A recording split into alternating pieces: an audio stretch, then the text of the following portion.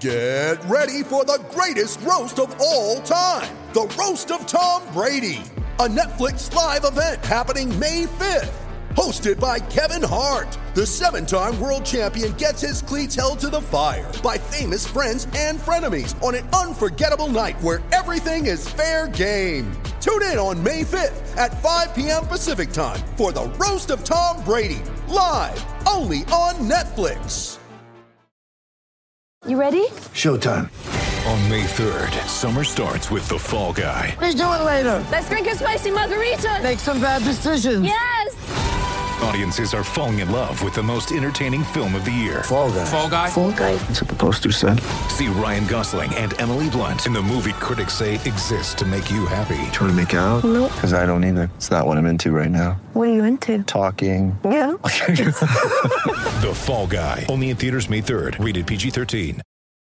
When you need mealtime inspiration, it's worth shopping Kroger, where you'll find over 30,000 mouth-watering choices that excite your inner foodie. And no matter what tasty choice you make, you'll enjoy our everyday low prices, plus extra ways to save, like digital coupons worth over $600 each week. You can also save up to $1 off per gallon at the pump with fuel points. More savings and more inspiring flavors make shopping Kroger worth it every time. Kroger, fresh for everyone. Fuel restrictions apply.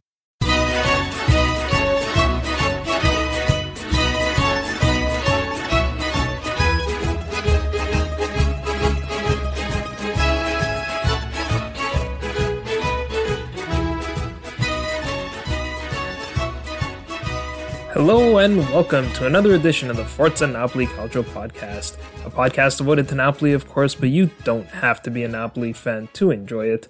If you're a Serie A fan, if you're a football fan, looking for the inside scoop on all things Napoli, this is the place to be. I'm your host, Joe Fischetti. Thank you so much for listening.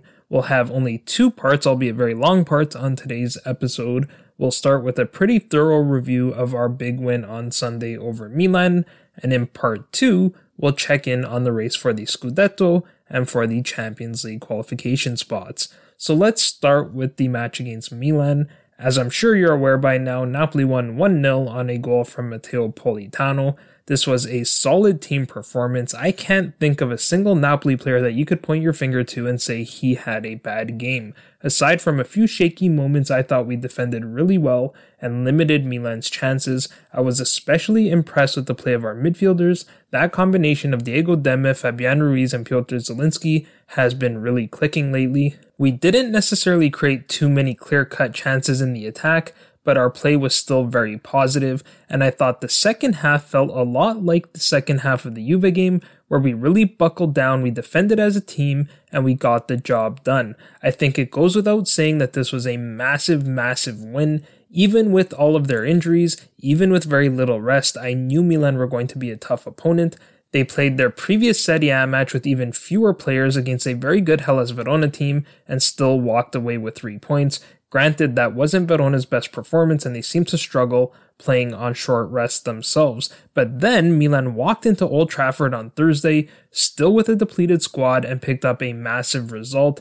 Even though they were behind for most of the second half and only equalized in stoppage time, I think it's safe to say that Milan were the better side on the whole in that match. They got a huge away goal, which puts them in a strong position to advance to the quarterfinals, though there is still plenty of work to be done. Milan did get a couple of players back for this match. Theo Hernandez returned from a stomach bug that kept him out for a few games. Hakan Çalhanoğlu and Matteo Gabbia both returned from injury as well. Meanwhile, we had a full week to prepare for this match. It was another week for Dries Mertens and Victor Osimhen to get closer to 100%.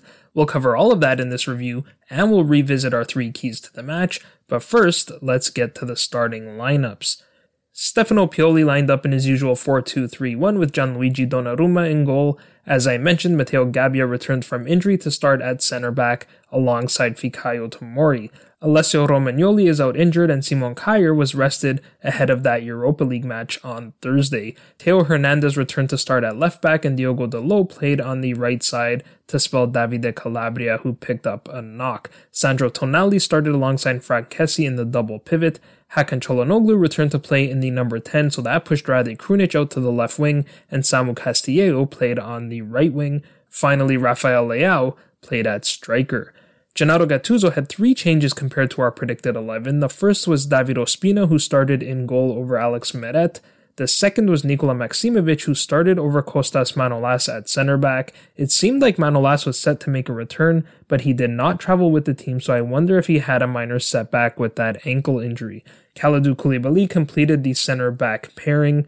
Diego Demme and Fabian Ruiz started in the double pivot. Lorenzo Insigne started on the left wing and Matteo Politano started on the right wing. We thought Chucky Lozano would feature in this match off the bench, but like Manolas, he too did not travel with the team. Piotr Zielinski started in the 10 spot and Dries Mertens started again at striker. That was the third change as we had Victor Osimhen starting.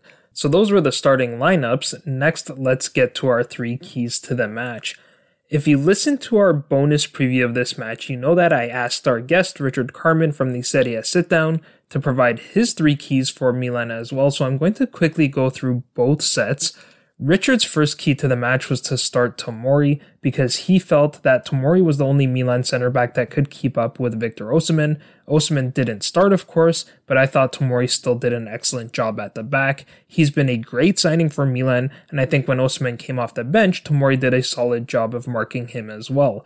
Napoli were already ahead at that point, so I think this matchup would have been a bit more exciting had Osimhen started the match, or had Napoli been behind when Osimhen came off the bench. Richard's second key to the match was that Milan had to win the battle of the midfield, regardless of who played. I think it's safe to say that that did not happen. I saw a sharp contrast between how Milan were moving the ball against Manchester United compared to how they moved the ball against us. In fact, it was our midfield who actually moved the ball around nicely. We had a few nervous moments playing out of the back early in the match, but we also did it really well a couple of times. I'll speak more about our midfield play when I get to our player assessments. Richard's third key to the match was that Milan needed to be clinical, and that did not happen either. Milan did not create many scoring chances at all, which is a credit to our defenders. They certainly did not create many clear-cut chances. Rafael Leao has really struggled to score lately, which is a big problem for Milan when their other regular strikers are hurt. He had a couple of chances in this match. He had a low hard shot in the first half, but it was straight at Ospina. Then he got behind Koulibaly in the second half, but he didn't connect fully on the shot, and Ospina made the save again. Milan's best chance came from a set piece when Ante Rebic flicked his header on target, but again Ospina made the save, so Milan failed to achieve all 3 of Richard's keys to the match. Next, let's take a look at my 3 keys for Napoli. The first was that we needed to score first. That was largely because we saw how well Milan defended in our first meeting after they took an early lead. Fortunately, we did score first. Obviously, that was the only goal of the match. Our second key to the match was that we had to take advantage of our fresh legs. I think it's safe to say that we achieved this as well. El Hysaj had an excellent match starting at left back, and once again, Victor Osimhen looked very good off the bench, even though he didn't score. I'll get to both of them in just a moment. Finally, our third key to the match was that we needed to stay out of the official's book. Giovanni Di Lorenzo picked up a yellow card, so he will miss the Roma match. Frankly, I think he was fortunate to not get a straight red on that play, so that was a small win in and of itself. Diego Demme should have been shown a yellow card for a late tackle on Theo Hernandez in the first half, but fortunately he got away with that one. Then again, Theo Hernandez probably should have had a straight red card for his tackle on Victor Osimhen in the second half, and that wasn't given either. But considering that we had 5 players on a suspension, I think we did a good job in this regard. One thing I should clarify, I said in our preview that Koulibaly was not on a suspension because his 2 yellows against Benevento wiped out his cards. That was not correct. Because he served a suspension for picking up those 2 yellows in that match, neither count towards his yellow card total, so he was on 3 yellows after that match. Then he picked up a 4th yellow against Bologna, which meant that he was and remains on a suspension. If I were him, I'd intentionally pick up a yellow card late in the Roma match so that he could miss the game against Crotone.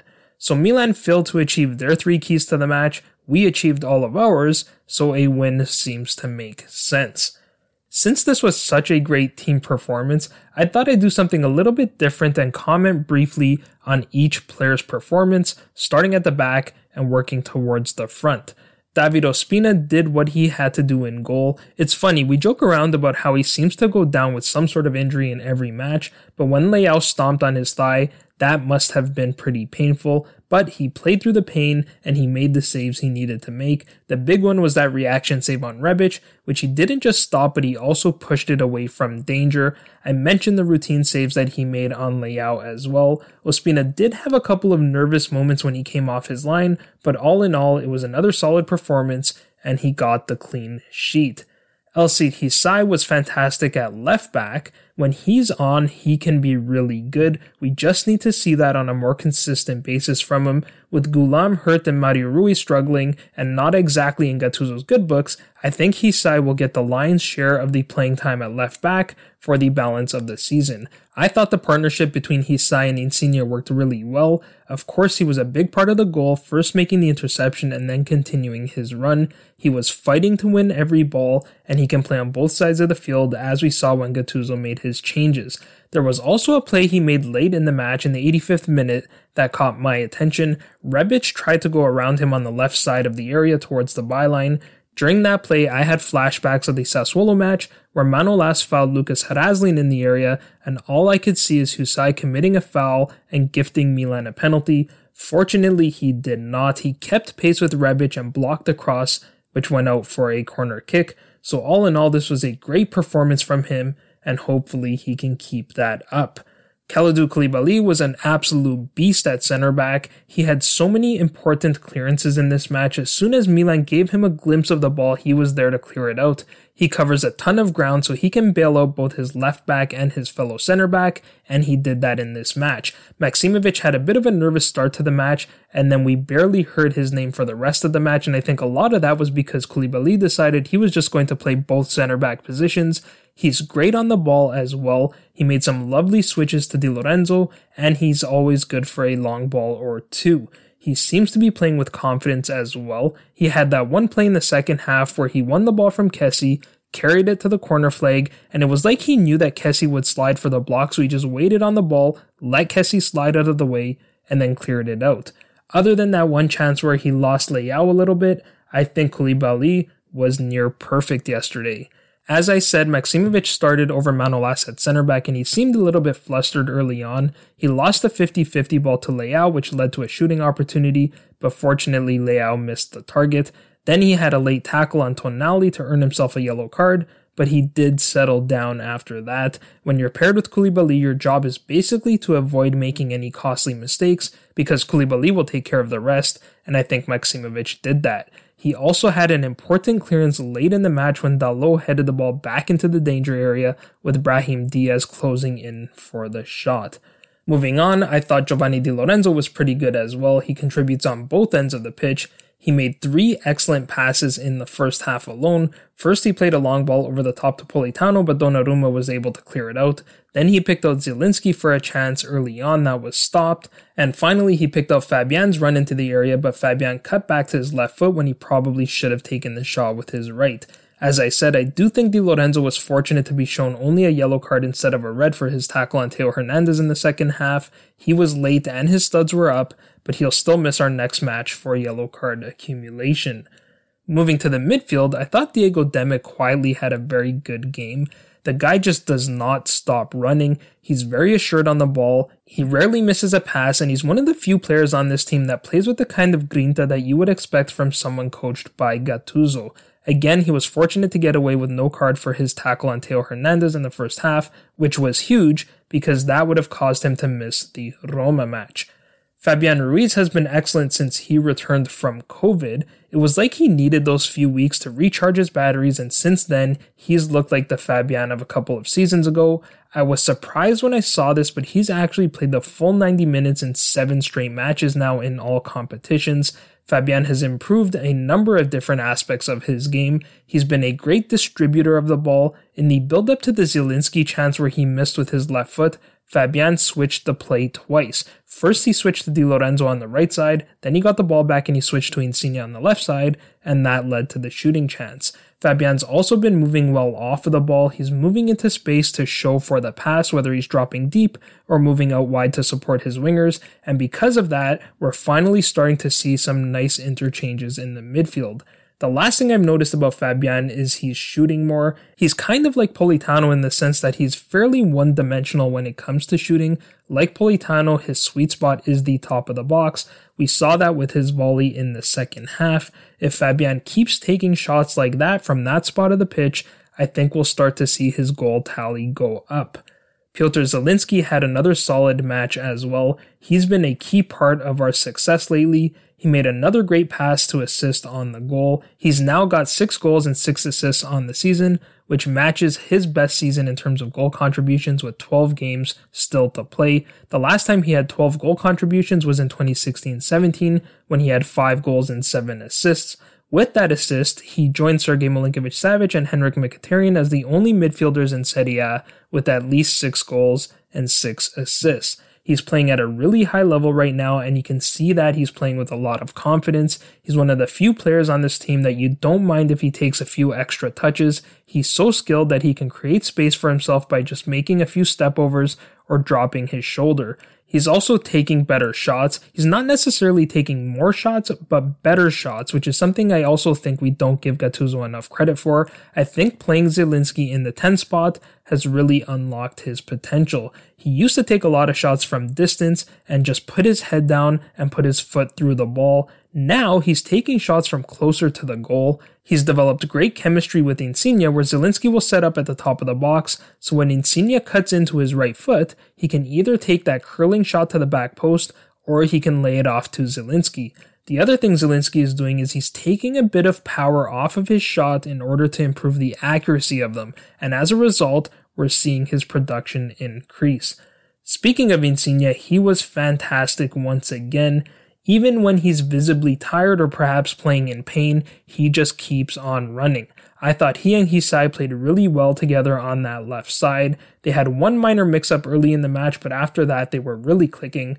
Gattuso has trained his wingers to get back and help defend, and they do it. There was one play in the second half where we broke on the counter and Zielinski had Insigne open on the wing, but he passed straight to the Milan defender. Instead of throwing his hands up and walking back like a lot of forwards would have done in that situation, he raced back as if he was the one that conceded possession and ended up intercepting Kessi's pass.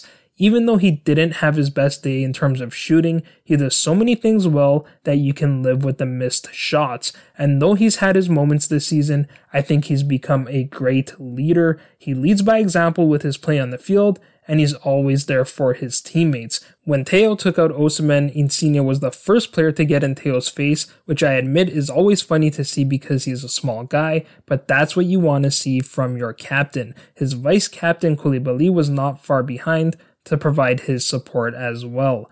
Dries Mertens didn't have his best game up top. In fact, his last 2 games have been rather subpar. He couldn't seem to get into a rhythm. Other than a few weak shot attempts at goal, he didn't contribute a whole lot. Fortunately, we now have Osimhen on the bench, and I think the plan was always for Mertens to play 55 minutes or so and then bring Osimhen on. I'm curious to see if Gattuso will continue with that approach, or if at some point Osimhen will become the number 1 and Mertens will become the option off the bench, but right now it seems to be working, so we'll just have to wait and see.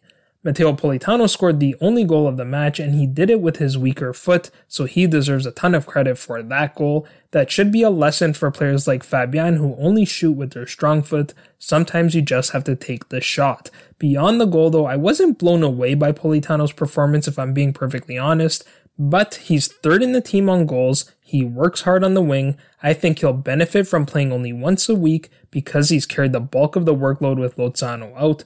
Hopefully we'll get Lozano back for the Roma game. I don't think he'll start, nor do I think he should. We should ease him back into the lineup, but we'll have to see. Politano limped off the field and he had ice on his inner thigh or his groin area, so we'll have to see if there's anything serious there. Finally, I've been really impressed with Victor Osimhen's play in the last few matches. Again, he does so much that it does not matter whether he scores or not. He gives you a different look than our other strikers do. He can win long balls in the air because of his height, though he does tend to get out-muscled. I'm sure he's going to work on that in the offseason. He has that pace that you can just play the ball into space and let him run onto it. Again, he doesn't have enough strength, but his hold-up play with the ball at his feet is actually pretty good. Now, that may not seem like a big deal, but when the opponent is bringing wave after wave of attack, that pace and that hold-up play provides a huge relief to our back line. It takes the pressure off of them, they can recover some energy, and it allows them to get their shape back so they're better prepared for the next wave of attack. For some reason, Osimhen wasn't getting any calls from Fabrizio Pasqua. I counted at least 4 calls that didn't go his way. In the 63rd minute, Tomori jumped on his back and no foul was given. In the 65th minute, his shot deflected off Tomori and went out, but a goal kick was given. In the 68th minute, he was clearly shoved off the ball by Matteo Gabbia, but no foul was given again. And in the 71st minute, there was another late tackle on him after he took the ball down on his chest and played it out to Politano on the wing, and yet again the foul was not given. The good thing is he did not let those non-calls get to him. Sometimes he lets the frustration get the best of him, which is understandable. He's only 22 years old, but I thought on Sunday he was very composed.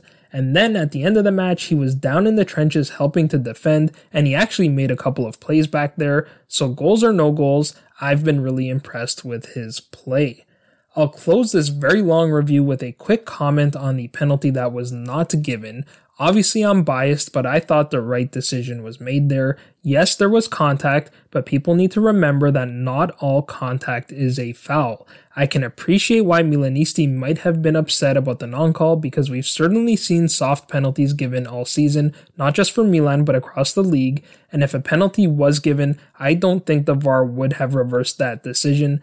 That said, I thought Theo was looking for the call there. He seemed to be going to ground before the contact was made, and I think perhaps his reputation came into play a bit there too. Theo's probably the best left back in the league, so I'm not taking anything away from that, but he also has a reputation for going to ground too easily and screaming and yelling to get calls. So that will do for part 1. In part 2, we'll check in on the top of the table. Una speranza nostra rindovar a Santa casa addosso a guerra una speranza coppa che sta gente rosso, gente romana gente capace credere ancora dall'amore chi si vuole bene romana rinde colore sciammi scamme si notare quale a me pure a Napoli mi chiamano Zulu arrivai con un barco nell'area no dietro Gesù terrone di merda sulla pancia il mio tattoo lo porto con orgoglio questo nome sangue blu noi non ci offendiamo se l'ignoranza ci accusa riconosciamo gli intrusi e gli abusi voi siete i mandanti eleganti di tutti i soprusi emarginiamo i collusi e non lasciamo refusi. Ma Napoli sta storia sa già, quei signori eleganti son passati di qua per chiamare briganti chi non stava con loro per lavare col fuoco che era fuori dal coro. Guardane bastimento per terra assai lontana, cantano a bordo e sono pulita Anna. Torna nei bastimenti, la terra è più vicina, cantano a bordo e sotto le guarda. Gente romana, gente capace credere ancora dall'amore chi si vuole bene romana rinde colore sciammi scambe si notare qua le limona sto canta che bene va voce guaiuna. Next, let's check in on the rest of the league. Heading into this round, we were sitting in 6th place on 47 points. Inter were in 1st place, 6 points clear of Milan and 10 points clear of Juventus. Roma were in 3rd on 50 points, 1 point ahead of Atalanta, and Lazio were 4 points behind us. In case you haven't heard, on Friday the sports judge Gerardo Mastandrea ruled that the Torino-Lazio game must be replayed, which is what we've expected given the precedent. I don't know why the league couldn't have just made that decision on their own, but that's not really a shock either. So Lazio do have a game in hand. There's no date for the rescheduled match because now Lazio are appealing the decision of the sports judge, so this match may not be played until very late in the season. So let's start with Juventus, who got a very comfortable 3-1 win over Cagliari. Juventus and the Ronaldo project came under heavy criticism after Juve were knocked out of the Champions League by Porto, so Ronaldo was determined to prove the critics wrong. He scored a tripletta in the opening half hour of the match The first was with a header from a corner kick, the second was from the penalty spot, and the third was a left-footed strike from the right side of the box that curled in toward the far post. But most of the talk after the match was not about the hat-trick, rather it was about a foul that Ronaldo committed in the 14th minute where he caught Alessio Cragno with a high boot to the face, drawing blood on his chin. Somehow, Ronaldo was only shown a yellow card and not a red card, and the public consensus seems to be that only Ronaldo, Serie A's prized possession, would get away with only a yellow card for that tackle. For some reason, a high boot to the chest or above only draws yellow cards when studs up tackles to the shin or to the ankle are automatic reds. Ronaldo clearly had no intent to injure. I don't think anyone is suggesting that, but frankly that does not matter. It was still a dangerous and reckless tackle. The tackle that always comes to mind for me is Sandro Tonali's tackle on Benevento's Artur Jonita earlier this season. Tonali clearly had no intent to injure there either. He was just late and was correctly shown a red, so I don't know why Ronaldo wasn't shown a red as well. Thankfully, the Juve-Napoli game was rescheduled because had it not been, there would have been a ton of controversy about how Ronaldo should have been suspended and wasn't. Cragno had a really tough matching goal for Cagliari. There wasn't much that he could do on the first goal. Ronaldo got a great leap and a ton of power on the header. Then he took that boot to the chin. After that, it was Cragno who conceded the penalty to Juve where he was late to tackle Ronaldo. Cragno himself could have been sent off for that tackle as well, but perhaps he wasn't because Ronaldo wasn't sent off. Cragno guessed correctly on the penalty and Ronaldo fired straight at him, but Cragno went just a bit early and the power on the shot was too much for the keeper to handle, despite getting a hand on the ball. Likewise on the third goal, Cragno got a hand on the ball but could not keep it out. Federico Chiesa got an assist on that goal. Once again, he had an excellent game for Juve on the left wing. After going ahead, Juve looked particularly dangerous on the counterattack, and with Chiesa's pace, he's always a big part of that. Cagliari looked much better in the second half, though I think that was in part because Juve were content to sit back. Nonetheless, they showed more quality in the final third and a desire to get back in the game. Razvan Marin came close to pulling one back in the 57th minute, but Wojtek Szczesny made an excellent save to keep it out. Only minutes later, though, Cagliari got a well-deserved goal. Giovanni Simeone scored his 6th on the season. Unfortunately, that was the only goal that Cagliari would score in this match. Ronaldo nearly scored a 4th on the final kick of the match, but Cragno made an excellent save. However, with that tripleta, Ronaldo is now 4 goals clear of Romelu Lukaku in the race for Capocannoniere. Moving on, Roma were shocked with a 2-0 defeat at the hands of Parma. Valentin Mihaila and Hernani scored the goals for Parma.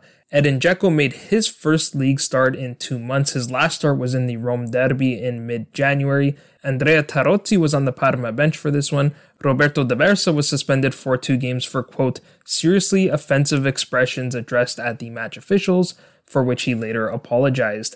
De Versa went with an interesting front 3. The 2 youngsters, Dennis Mann and Valentin Mihaila, flanked Graziano Pelle, who made his first start in a Parma shirt.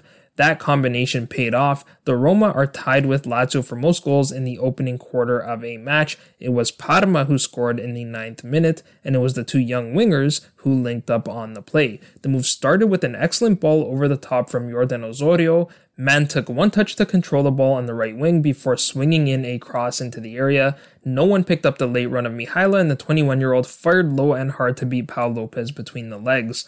Roma had most of the ball for the balance of the half, but never really threatened. Luigi Seppe's only save in the first half was on a Lorenzo Pellegrini direct free kick that went around the wall but didn't really trouble the keeper. Stefan El Shaarawy, who was making his first league start since returning to Roma, had a number of shot attempts, but none of them were anywhere near the target. Parma nearly scored again in the opening minutes of the second half after a beautiful interplay between Giuseppe Pezzella, Graziano Pelle, and Mihaila, but Pau Lopez made an excellent save on Mihaila to keep the deficit at 1. Parma did get their second shortly thereafter. Roger Ibanez fouled Pelle in the area. I thought the penalty decision was a little bit soft, but we've seen these soft penalties fairly regularly this season. Juraj Kučka is Parma's designated penalty taker, but he was suspended for this match. Hernani stepped up in his place and calmly rolled his shot into the bottom corner, with Pau Lopez diving the other way.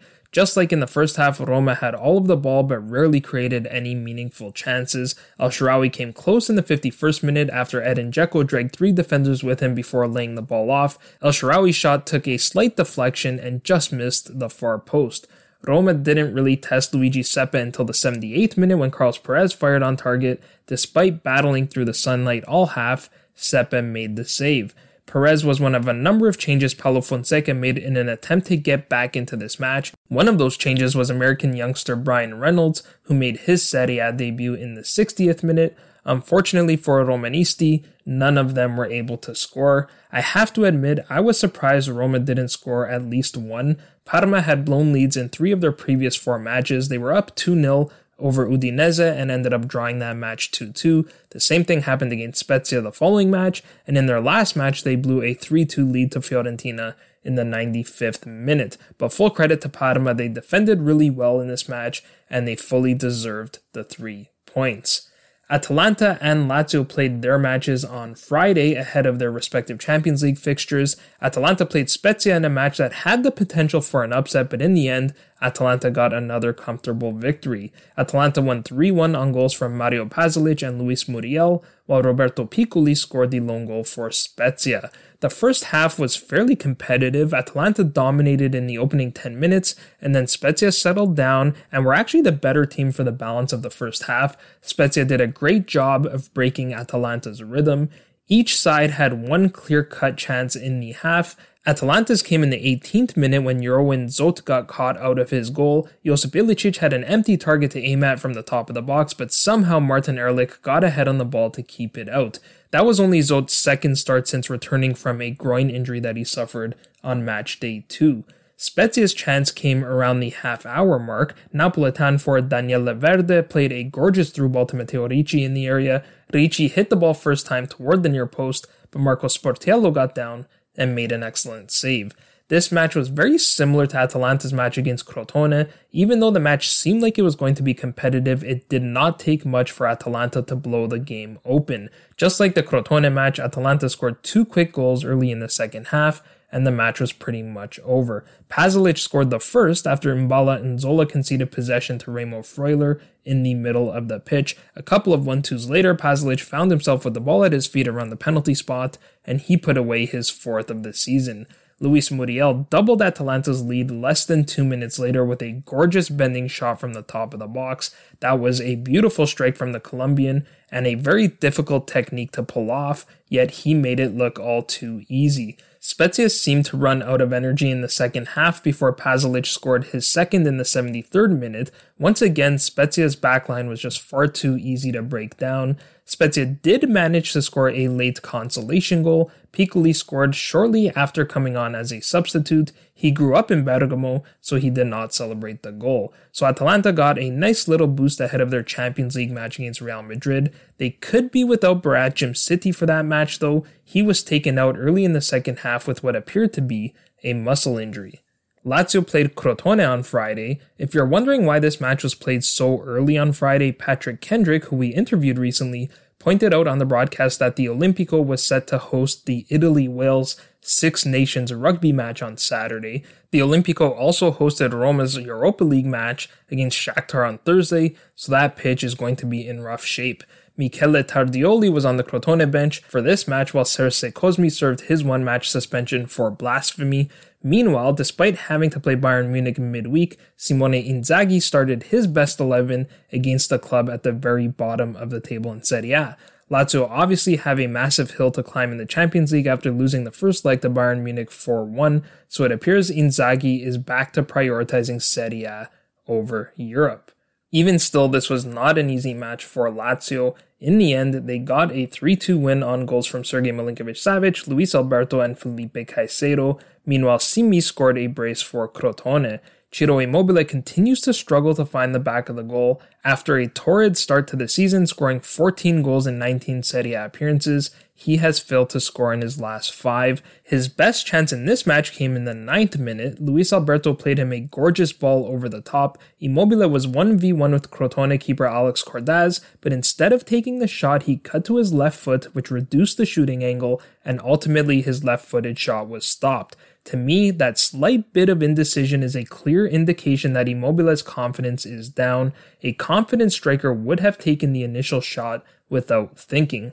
With Immobile struggling, Lazio's other regular goal scorers have had to step up, and they did again in this match. Milinkovic-Savic opened the scoring in the 14th minute. This was another well-worked goal by Lazio that ended up with Stefan Radu playing a gorgeous ball to Milinkovic-Savic at the back post. The Serbian side-footed his volley across the face of the goal to score his 6th goal of the campaign. That was a very difficult play to make, and Milinkovic-Savic made it look remarkably easy.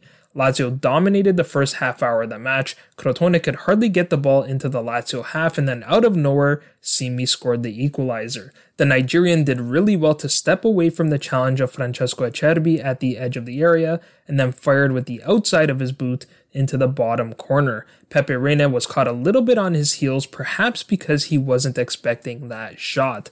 Lazio's other regular goal scorer, Luis Alberto, put Lazio back ahead 5 minutes before the break. Immobile did get the assist on that goal, even though it was probably not intentional. It looked like Immobile was just trying to control the pass, and his heavy touch ended up being the perfect layoff for Alberto at the top of the box, which is exactly where the Spaniard likes to shoot from.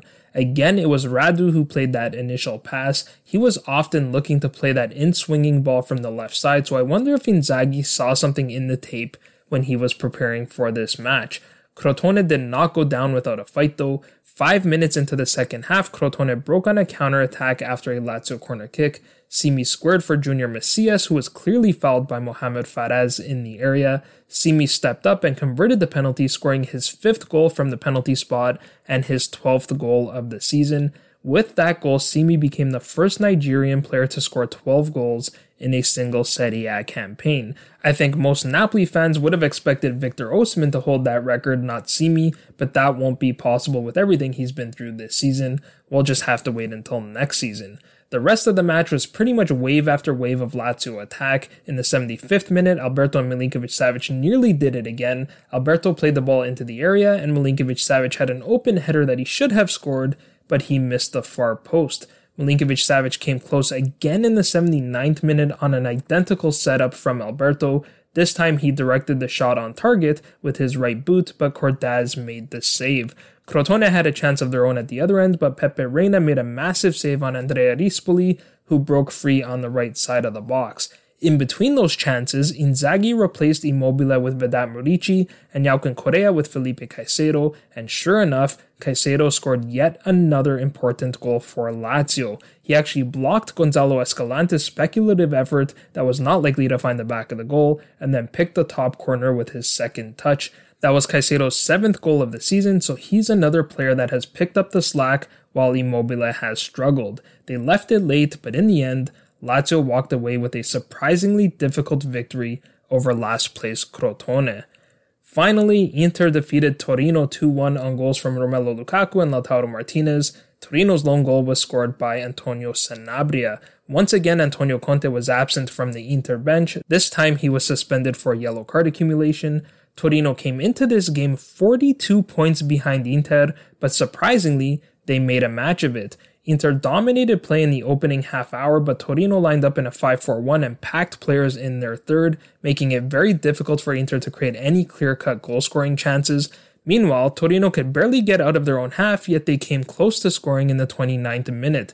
Antonio Sanabria did well to intercept the ball and earn a free kick on the left wing. Sanabria was making his first start for Torino since he joined Torino on loan from Real Betis. His debut was delayed because he tested positive for COVID not long after the transfer. Simone Verdi played an outswinging cross to the far post where Lianco was wide open after Simone Bastoni fell on the play. Lianco was staring at a wide open goal but somehow managed to head the ball straight into the upright. Verdi was actually pretty good for Torino in this match. He made a decent run a few minutes later and bent his shot toward the near post, but Handanovic was there to make the save. Verdi and Sanabria were both starting with Andrea Bellotti on the bench after missing the Crotone match due to COVID. Torino were also playing without Wilfried Singo and Thomas Rincon, who was suspended for this match.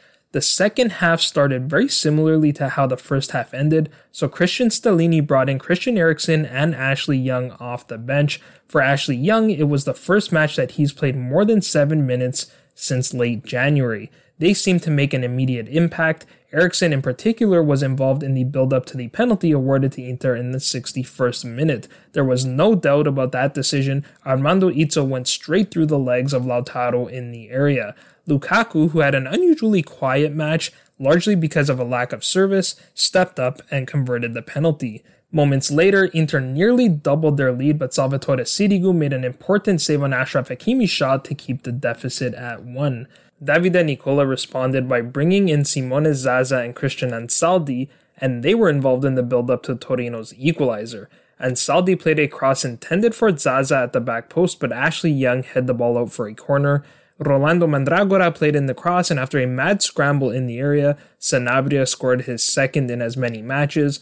VAR reviewed the play, and I thought for sure this goal was going to be chalked off. It looked to me like Lianco fouled Bastoni on the play, and if that wasn't a foul, I thought for sure both Sanabria and Zaza pushed Milan Skriniar over, but somehow the goal stood. For a good while, it looked like this match was going to finish in a 1-1 draw, but in the 85th minute, Lautaro snatched a late winner. Another substitute, Alexis Sanchez, played in the cross, and Lautaro scored an absolutely world-class header. He managed to get in between Armando Izzo and Mergin Voivoda, and somehow, with his momentum carrying him backwards, Lautaro managed to head the ball just inside the far post.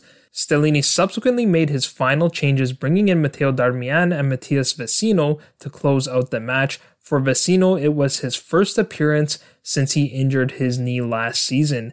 They got the job done, holding off a Torino side who again dropped points on a late game winner and who remained winless at home. I hate to say it because I know how much history Torino have, but if you have not won a single game at home this deep into the season, then you probably deserve to be relegated. Meanwhile, Inter now have a 9-point lead over Milan in second place. They still have some big matches to play, but the way they are playing, it does not seem like anyone will be able to stop them. Juve look like the favorites to finish in second place now that they are only playing one game a week. They're 1 point behind Milan, but they do still have that game in hand against us. Things seem to be unraveling at Milan. The injuries continue to mount, and after that Milan game, we saw that the frustration of not getting results may just be getting to these Milan players. Gigio Donnarumma was visibly upset after the match. In fact, his much smaller Napolitan friend Lorenzo Insigne had to hold him back. Ante Rebic has been suspended for 2 matches for the comments he made to Fabrizio Pasqua at the end of that match, which was a completely idiotic thing to do, especially when you consider Milan's injuries at striker and with Rafael Leao really struggling to score. And Theo Hernandez may get a suspension for an Instagram post of Pasqua with a bunch of throwing up emojis. He quickly took it down, but not before receipts were taken on social media. So at the rate that they're going, Milan could easily slip into the battle for the top 4. At the moment, they're only 4 points clear of Atalanta on 52 points and 6 points clear of Napoli and Roma on 50 points. Lazio round out the Sette Sorelle on 46 points, but they too have a game in hand against a very poor Torino side. If they win that game, which like I said may not be played for a while, Lazio would be only 1 point behind us, so they're very much in the mix as well. So that will do it for this episode. I hope you enjoyed it. If you did, please share it with your friends and give us a 5-star rating on your favorite podcast platform. As always, if you need to get a hold of me, you can find me on Twitter at Joe_Fischetti5, or you can find the podcast on Twitter, Instagram, and Facebook at Forza Napoli Pod. We'll be back later in the week to preview the big match on Sunday against Roma, but until then, I'm Joe Fischetti. Forza Napoli sempre!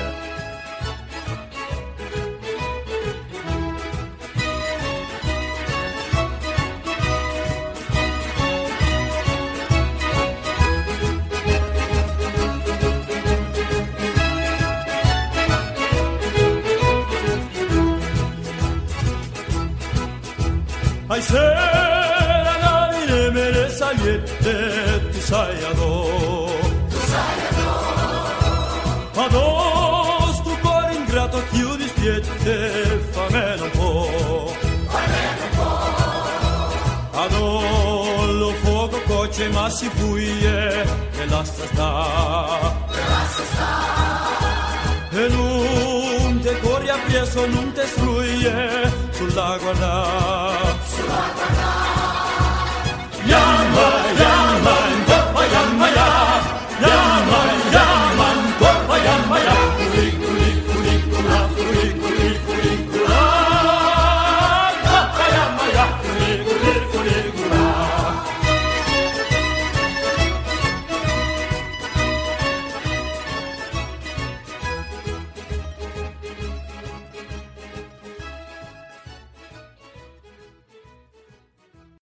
Sports Social Podcast Network.